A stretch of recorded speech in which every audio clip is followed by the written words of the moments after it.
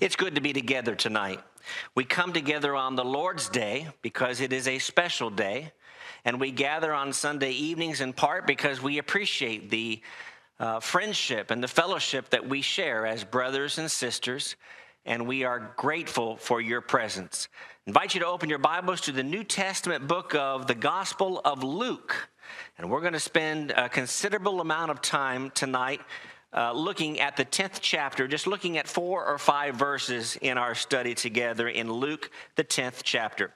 We are blessed, as Brother Danny pointed out, with a number of individuals that are visiting with us, some of you for the first or second time, and some of you are frequent visitors, and our members who are here on a regular basis. We are grateful for the presence of each and every one.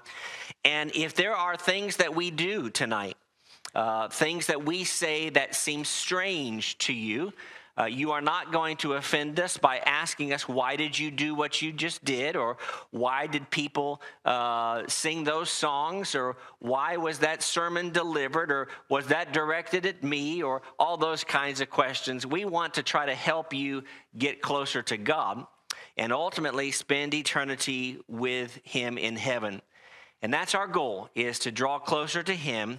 And to do so, it requires us to make certain types of choices in order to adequately serve Him in a faithful capacity. I want to look at Luke chapter 10 tonight, and I want to talk about the 3 M's. Mary, I want to talk about Martha, and then I want to draw the application to me.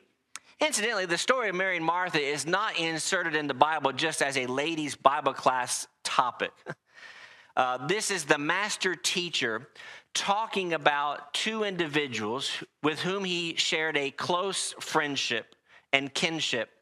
And he uses this opportunity, as he always does as this wonderfully talented teacher, to say, I'm going to use this interaction that we're going to share in these few moments together to teach a valuable lesson, not just to you, Mary, and not just to you, Martha, but to the saints that come 2,000 years later.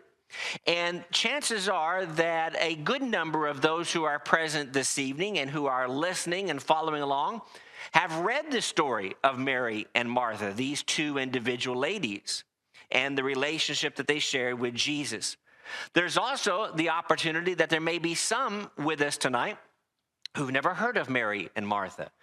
And you say, well, we're talking about Mary, the mother of Jesus, and there are lots of Marys in the Bible, right? Lots of Jameses in the Bible. Lots of Johns appear in the Bible. When we're studying with someone who may not have biblical 101 knowledge that you and I sometimes enjoy and participate in. But I want to just read these 5 verses and then make some very simple applications. In some ways, this is a very simple sermon. But I believe it has really profound implications for the way that we live, maybe in some surprising ways that we'll talk about tonight. It happened. This is chapter 10 of the Gospel of Luke. This is the 3rd book in the New Testament, chapter 10, verse 38. It happened as they went that they entered a certain village, and a certain woman named Martha welcomed Jesus into her house. And she had a sister called Mary, who also sat at Jesus' feet and heard his word. But Martha, so anytime you see a but in the Bible, say, wait a minute, something's about to happen here. But Martha was distracted with much serving. And she approached Jesus, and she says, Lord, don't you care that my sister has left me to serve alone? Or some versions might say, just by myself. Therefore, tell her to help me. I chuckle every time I read this story because I can think about the interaction between these 2 individuals. Jesus answered and said to her, Martha, Martha, you are worried and troubled about many things, but one thing is needed. And Mary, your sister, has chosen that good part, which will not be taken away from her. So many wonderful things could be said about this text. And I'm not about to instruct a women's class I'm not sufficient enough to be good enough. I've heard about some of the women's studies, the ladies' Bible studies that happen, or some of the devotions that you have as females. And you guys just do, you women, do a just wonderful job sharing those messages based on the interactions that I've heard among other women in those studies. And I appreciate that, and that's good for this church. But I am going to try to talk about this more in a global sense, not just about men or women, but about Christians, about servants, about who we are supposed to be. And I want to make 4 very simple observations. We'll spend maybe 5 to 6, 7 minutes on each of these 4 observations. And the first of those is we need to come to the acknowledgement that there's a difference between welcoming and listening. There's a difference between hearing and listening and hearing. And some of us are good at understanding those differences, and some of us are not quite so good at those particular differences. But this particular event or this interaction reminds us that while they are both important, they are not the same. Are we to be welcoming to one another? Absolutely. In fact, there are all kinds of passages that talk about welcoming one another, entertaining strangers, the Hebrew writer would tell us, and showing hospitality to those who are not only of the household of faith, but even to those who are of the world. And certainly we are to be hearers and to listen to what Jesus has to say. And this is a group that needs to be reminded of the importance of we welcome all, and we want to listen to all as well. And so if you go back to verse 38, I'm reading from the New King James Version tonight, so you may have some slightly different variations of the words that are being used. The New King James says that Martha welcomed Jesus. And so here is our first very simple question of the night. Did Martha do something good here and something well? And the answer is yes. To welcome Jesus and say, Master, teacher, rabbi, as may have been the word used by these individuals in this Jewish society, welcome to our home. Thank you for coming and gracing us with your presence. It reminds me of when Zacchaeus, that little man that we read about later in the book of Luke, Jesus says, I'm coming to your house. In essence, you're going to welcome me in your house. And then he sat down and instructed him about the more finer ways of life. And so this was not a bad or inappropriate thing at all. And I know that from comparative passages just a page or 2 back in your Bible, in Luke chapter 8 and in verse 40, where it says, when Jesus had returned, this is the account after healing a man who had a demon possession. It says, when he had returned, the multitude welcomed him, for they were all waiting for him. So just another reference to the idea of welcoming Jesus. You and I are to welcome Jesus into our personal lives. We are to welcome him into our homes. We should have him as every part of our lives. And as the teachers of old said, would you do that if Jesus were sitting next to you? Literally, would you watch that? Would you talk that way? Would you conduct yourself that way? We welcome him into our lives. But then notice that in English, as well as in the original language in which this is written, that verse 39 uses a different word. And it seems to me that it's not that Mary was unwelcoming to Jesus, it's that she was more concerned with hearing him. And so in verse 39, it says, she sat at Jesus' feet and heard his words. So there's 2 verbs ascribed to Mary in this particular account. Now, one of the things that we can appreciate here is that this was Mary's choice. Mary was not forced into listening to Jesus, as Martha was also not forced into welcoming Jesus. Jesus knew that this was Mary's choice. But did you notice what he said about this particular choice?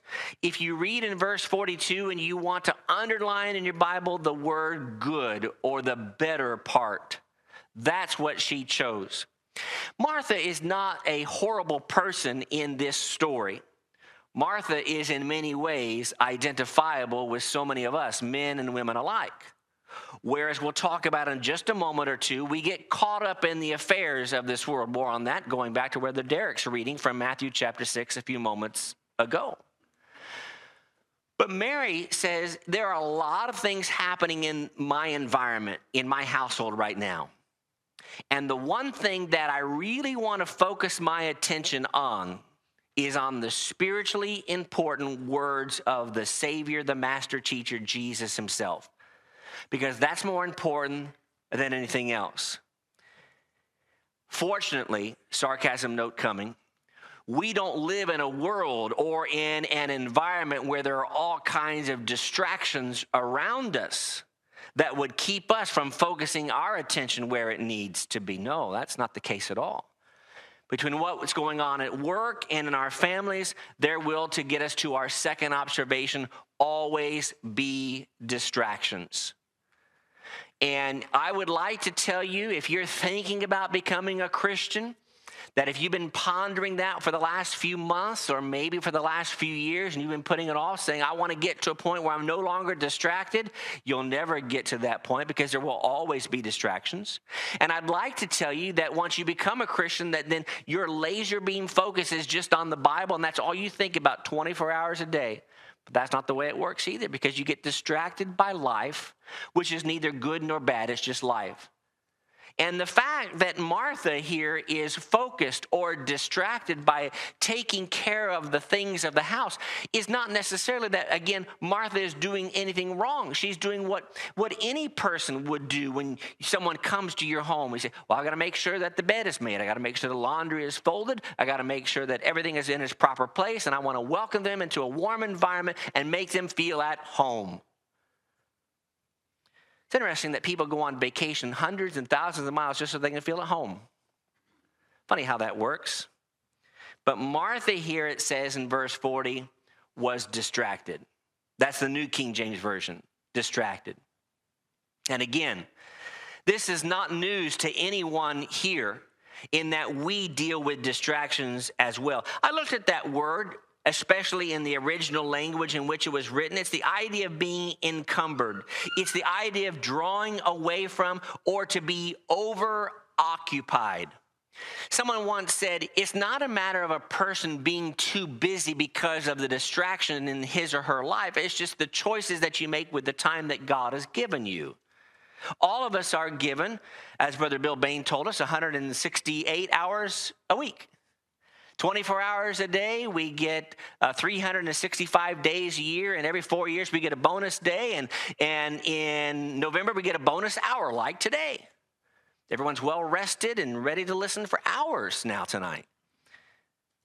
But the point is we all have the same amount of time, but how we use it and how we try to deal with those distractions in life is what makes the difference.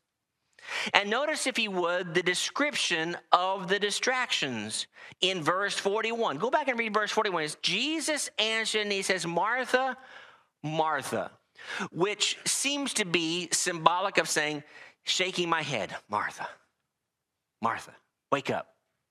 And he says, you are worried and you are troubled about many things. And so he says the worry is the idea of carefulness or anxiousness. And again, I mentioned the idea of sarcasm. There'll be a little bit of that weaved throughout this particular sermon tonight as we develop into the second half of our study.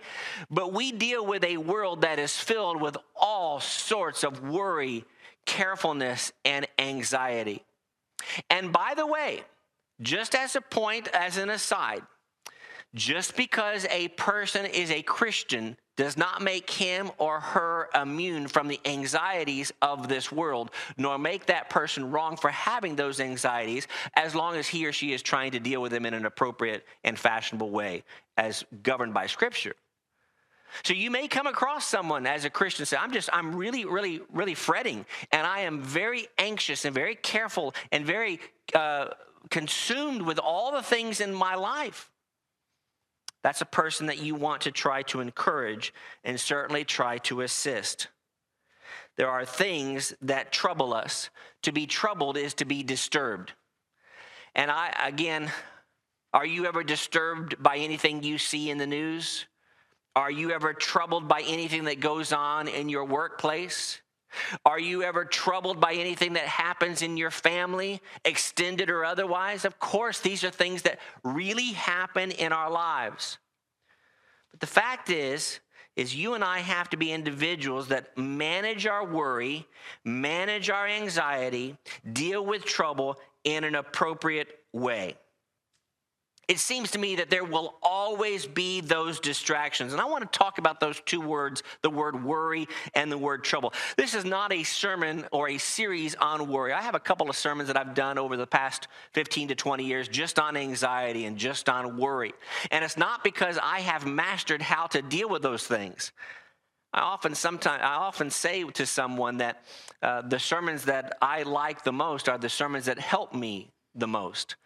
And invariably, it ends up helping someone else. But there are individuals who are present tonight or those who are watching that I am confident, without any doubt, are worried about something. No doubt in my mind. And worry is often associated with that which is in the past, which cannot be changed, and the future, which cannot be predicted.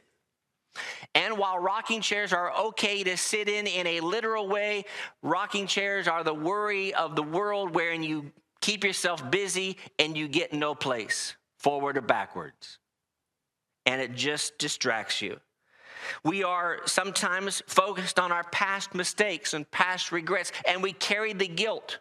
And I have known of Christians who have carried guilt for decades. And I think about Psalm 51, and I think about some of the other classic penitent psalms of David and others who say, I'm sorry for what I've done. Please forgive me for what I've done, but you can't go back and undo the past. If we could go and undo the past in our lives, all of us would be first in line and fighting for that spot to say, I want to change this, that, and this. Because I'm regretting those things that provide me with guilt and with regret. But it also is the idea of possible or future struggles, which then brings us to the idea that you may be worried about this very evening about something that's going to happen in the next week or the next month or later in 2024 if the Lord wills us to get to that point. I don't have the magic answer to be able to say, well, just stop that. And by the way, one of the worst things that you can do for a Christian who is anxious or worried is to just go to them and say, well, just stop being worried. So just as an aside, don't do that. Give them scriptures, help them, and certainly pray with them. But certainly we've got to be concerned about not only worry, but about trouble with ongoing issues. I appreciate Brother Josh leading us in prayer and doing so ably and doing so in a way where he says there are a lot of our members who are with ongoing issues, physical, emotional, mental, financial, and most importantly, of course, the spiritually weak among us that we are praying about and doing our very best to get back to where they need to be. Family illness or financial stress are all things that we have all probably have dealt with or will deal with at some point in our life. But I appreciate our brother leading us in one of those first songs, let's forget about ourselves and magnify the Lord, is the text of the song that we sang earlier tonight. So let us forget about ourselves and focus on magnifying the Lord. More on that in our final comments in just a few moments. Let me suggest to you that when you think about Mary and Martha, there's something else that jumped out to me in this particular study, and that is thirdly, doing right requires effort. I wish it were the case, in some ways, that being a faithful child of God was just easy street and requires no effort and is just seamless. But in fact, work and salvation are used in the same context in Philippians chapter 2, where Paul says you are going to have to work. And Peter says in his first letter, you will likely suffer. And Paul says to Timothy, you will endure persecutions for my sake. A person, think about this, cannot accidentally please God. No one gets into heaven and they say, well, this was a mistake. And God says, well, I made a mistake. That's 1 out of 1 billion, but don't worry about it. You don't get into heaven and say, well, I didn't see this coming. There may, unfortunately, strike the may, be individuals who find themselves separated from God for eternity who did not see that coming. And that's the frightening thing. And that goes back to the point that we've made throughout this whole Lord's Day of trying to find opportunities and make those opportunities to share with others the good news that we have been provided and have been fortunate to learn about. Mary did right, as evidenced by those two things that she did there in those verses. It says that Mary in verse 39, she did right when she sat at Jesus' feet, and she did so with a willingness to humble herself. Those two things there jump out to me, that one is a willingness to invest the time, and the other is a willingness to humble herself. Those two things are elementary principles of who we are as Christians today. And if you are not willing to invest time and willing to practice humility, it's going to be really hard to be a faithful child of God. You could make the argument that you'd be impossible to be a child of God in the first place without the willingness of those two things. But certainly, Mary models that behavior. A person does not accidentally serve God, but a person purposely pleases God. And the results of doing that which is right are indeed eternal. I don't know all the ins and outs of everything that Jesus meant in that last part of verse 42, though in a very basic sense, I do think he's talking about the idea that investing time in Jesus Christ pays off in eternal dividends, which, quote, will not be taken away from her. That will not be taken away. The dishes and the house and the welcoming and the hospitality is great. And I'm not here suggesting that we throw caution to the wind and give up on taking care of our houses and the affairs of this life, because even the Bible says something about having an appropriate managed house as well, as much as possible. But I will say this. There was a time way back when people would call upon you at your house, and get this, frightening, without ever letting you know they're going to show up. You know, these days you'll call ahead or text, say, I'm on my way, I'll be there in about 20 minutes. 20 minutes. Honey, hurry. Put this away. So one of the things that I've had the luxury and the experience of doing, especially in the last 4 to 5 years, is oftentimes people will give me some sort of a financial gift to give to someone else in an anonymous fashion. And a lot of times I will show up without even calling. That's rude, I suppose. I did so a few months ago, and it softens the blow when you're showing up with a gift, I assume. But they said, well, we're at a point now we don't really care. So, well, our life is just going crazy right now. We're trying to do everything. There are things that are more important than those neat houses that are always otherwise put together. Because fourthly and finally, only one thing really matters. Jesus actually says one thing is needed. And Martha thought that she needed to serve. That was the need that she saw as most important. And it's not that that is unimportant, but she put that paramount to everything else. And so I get this picture of Jesus saying very spiritually important things, wanting to develop a relationship and draw Mary and Martha closer to himself and ultimately closer to the Father. And Martha is saying, I'm listening from the kitchen. In a small house that would have been in this Jewish culture, of course. And she says to Jesus, do you not care? Are you not concerned? And is it not evidence to you that my sister doesn't care? Verse 40 says, do you not care that my sister has left me to serve alone? And then has the, I would think, audacity to say, tell her to help me. Again, I chuckle every time I read this because I wonder what the facial look was, and I wonder what the tone was. But she was frustrated with her sister. And she appeals to Jesus, says, tell her to get in here and help me with these dishes and help me with the cupcakes. Christians need to be reminded about what's needed and what's not important.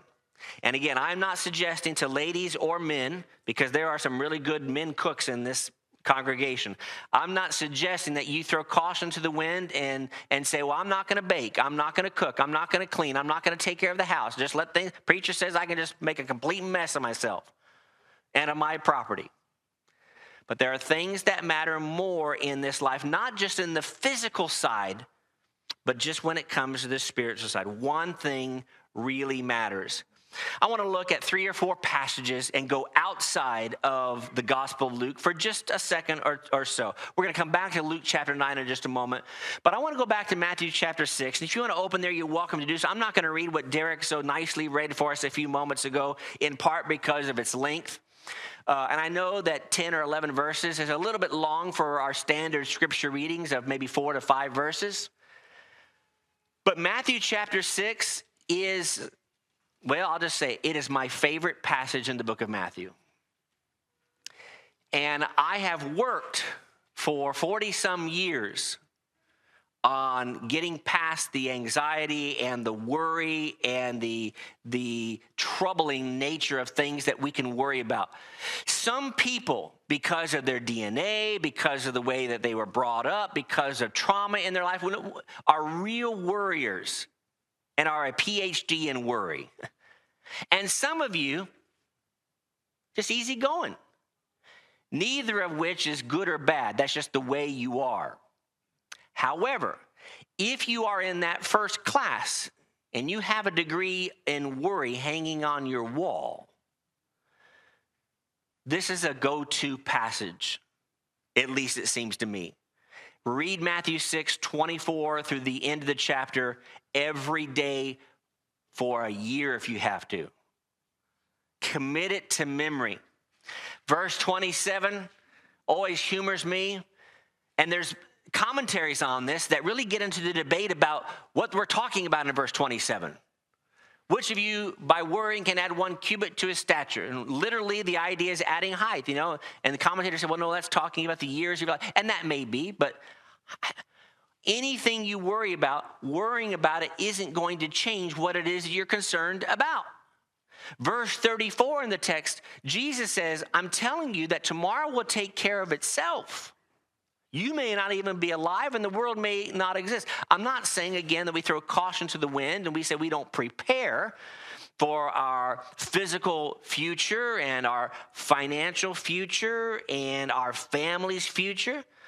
But verse 33, it seems to me, is that ultimate verse where he says, seek first the kingdom of God and his righteousness, and then everything else will fall into place, if I can broadly paraphrase Matthew 6:33.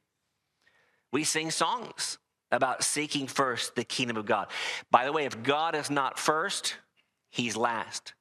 And what we trick ourselves into doing, sometimes as positioned by Satan to do so, is say, well, I'll make God my third most important thing in my life. But you can't do that. He's got to be number one. I'm also struck by the simplicity of Matthew chapter 9 and verse 57 and following, where he says, it happened as they journeyed on the road. This is just a page or two back from our primary text in Luke chapter 10. He says, Lord, I will follow you wherever you go. Jesus says in verse 58 of Luke chapter 9, he says, foxes have holes, birds of the air have nests, but the Son of Man has nowhere to lay his head. Jesus would say to the man who says, I need to first of all attend to the funeral affairs of my recently deceased father. He says, let the dead bury their own dead. Go preach. And another says, Lord, I'll follow you, but let me first go and bid them farewell who are at my house. Jesus says in verse 62, almost it seems to me with a little bit of frustration, he says, no one, having put his hand to the plow and looking back, is fit for the kingdom of God. What do we look back towards so many times? The things that worry us, cause us anxiety, and otherwise trouble or distract us. And Jesus says, don't look at those things. Don't be focused on those things. This is true for those who are younger and true for those who are older. Those who are younger should model this behavior for your peers. And those who are older should model this for young people. In fact, Titus chapter 2 talks about older men and older women living themselves or living in such a way so as to provide an example for those who are younger as to what really matters. And so if someone does come to your house and doesn't let you know ahead of time, and maybe things are a little bit out of place, and you're an older person and the younger person is there, you may say, well, there are things that matter more than just fill in the blank. And use that as an opportunity to teach. Mary, Martha, but what about me? Let me suggest to you that these 4 things are as applicable today as they were to Mary and Martha and to the audience in Luke's time some 2,000 years ago. Am I welcoming Jesus only? And there are people in the world who say, I want Jesus in my life. I want a little bit of Jesus. I want a little bit of the church. I want a little bit of Bible. I want a little bit of the God stuff. But I don't want to dedicate myself entirely to that. We need to listen, which means put him first. Am I troubled about things? And you may be here this evening and say, I am troubled about some things. Well, turn it over to the Lord. Cast all your cares on him. He cares for you. He wants all your burdens. Am I willing to put forth the effort to do right? That third point that we made a few moments ago. And then we'll close with, am I making other things more important than Jesus Christ? It seems to me, as we close here, that one individual that was distracted was a king some 2,000 years ago that we're actually going to sing about here in about 3 minutes. A king by the name of Agrippa. And Paul was before him, and he says, King Agrippa, do you believe the prophets? He says, I actually believe that you do believe. I know you believe.